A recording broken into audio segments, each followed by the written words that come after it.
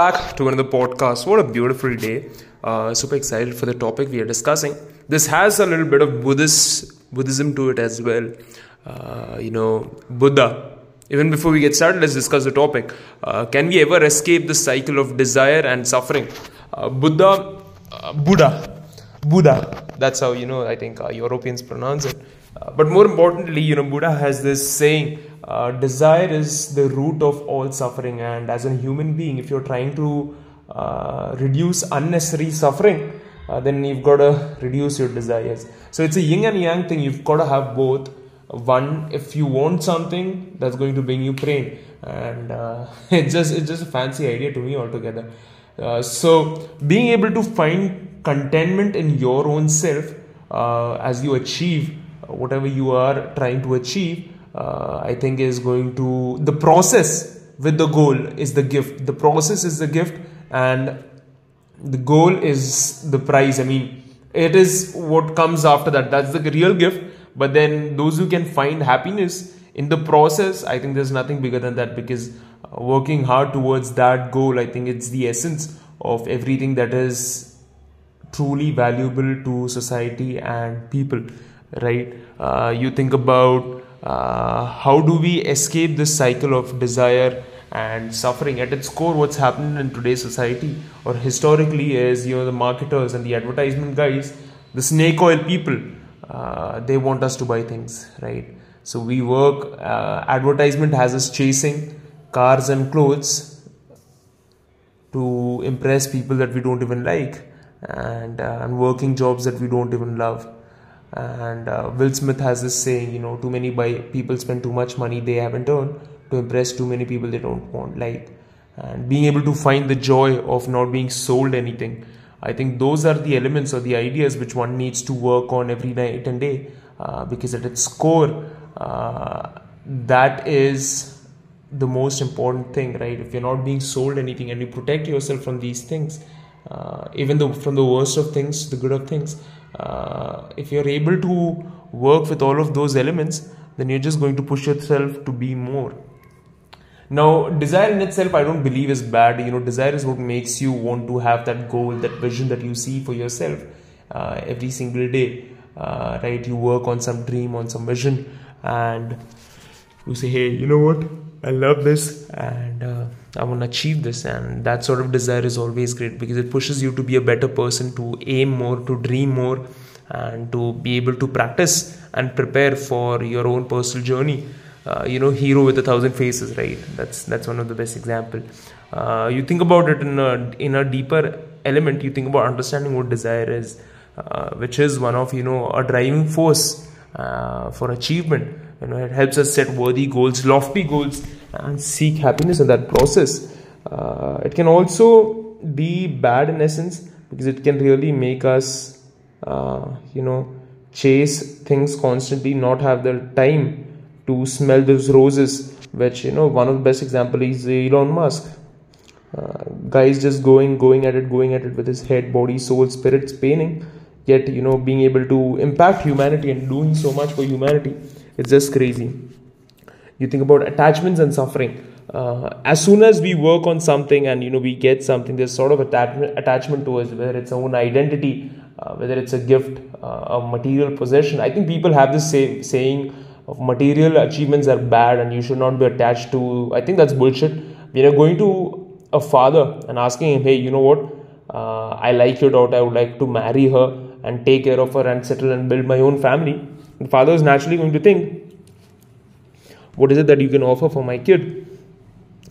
And if you are somebody who's worked relentlessly on your craft and your gift, and you're trying to change humanity, so you can say, hey, I've got this house, I've got all the necessity things in my house, I've got my cars, I've got my vehicles, I've got my family set, I've got plans for the next 30 years, here are my plans for the next 80 years, this is what I've done. And this is what your daughter's goals are. This is what my vision is. I think this is how I can uplift her. This is how she will uplift me. And I think it will be a valuable collaboration. Things can go down bad, things can be good, and you can talk about what you've achieved in terms of the work that you've done and the happiness that it gives you. Now that sort of achievement, that sort of goodness, that comes through material possession, because that's what the world is going to look at. And you need to be careful and be smart about it and say, hey, you know what, you've got to want these materialistic things, and if you want to have to suffer for it, hell, why not? Let's suffer for it.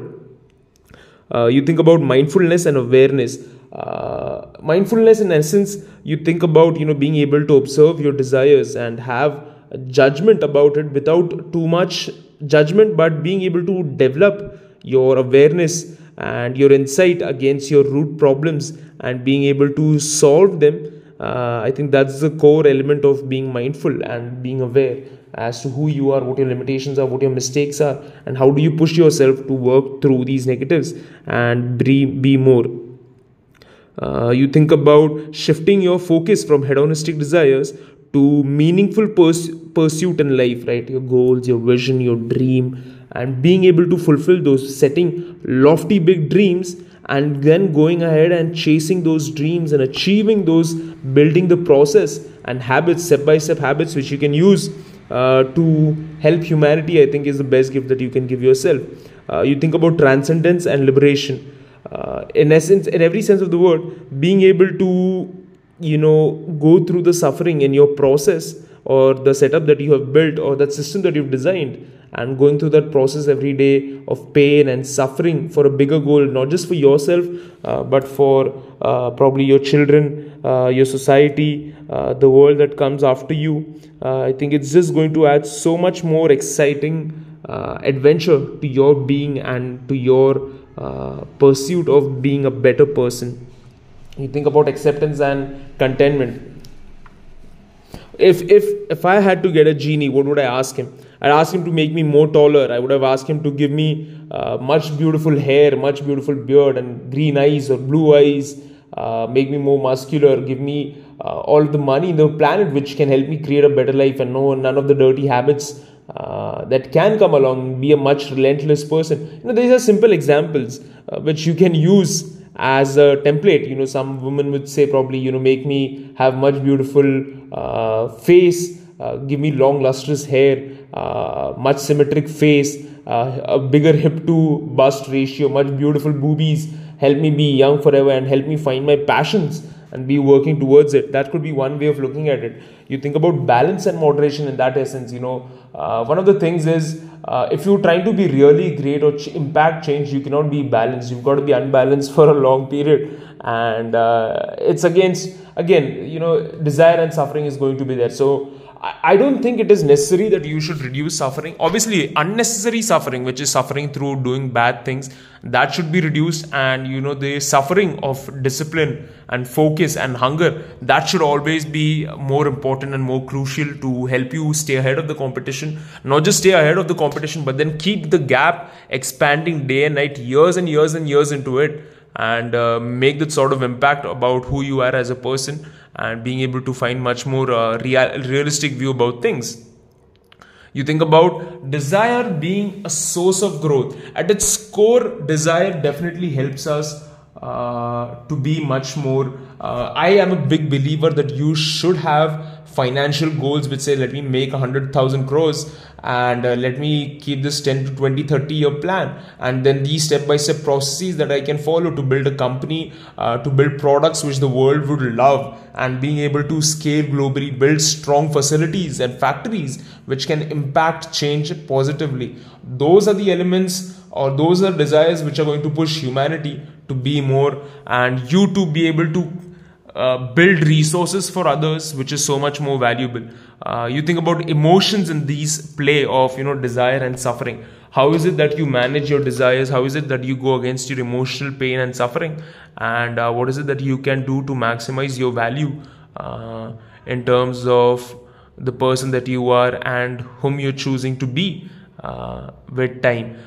You think about hedonism, which is one of the worst things about desire, where you're chasing all these unrealistic goals and desires, which will cause you to lose money, health, your good name and your reputation. That sort of desires, being able to minimize them at the highest level every day for the rest of your life, and being much more neutral as a person against hedonism, and being able to focus on your long-term well-being.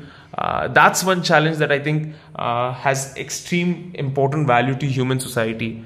So there's a lot of ideas, but I think being able to focus on desire as a good source of energy, I think, and being able to suffer through that, for that desire, for that craving, for that good element, that's going to be the most important thing. Keep punching, guys. Love you all as always. Take care.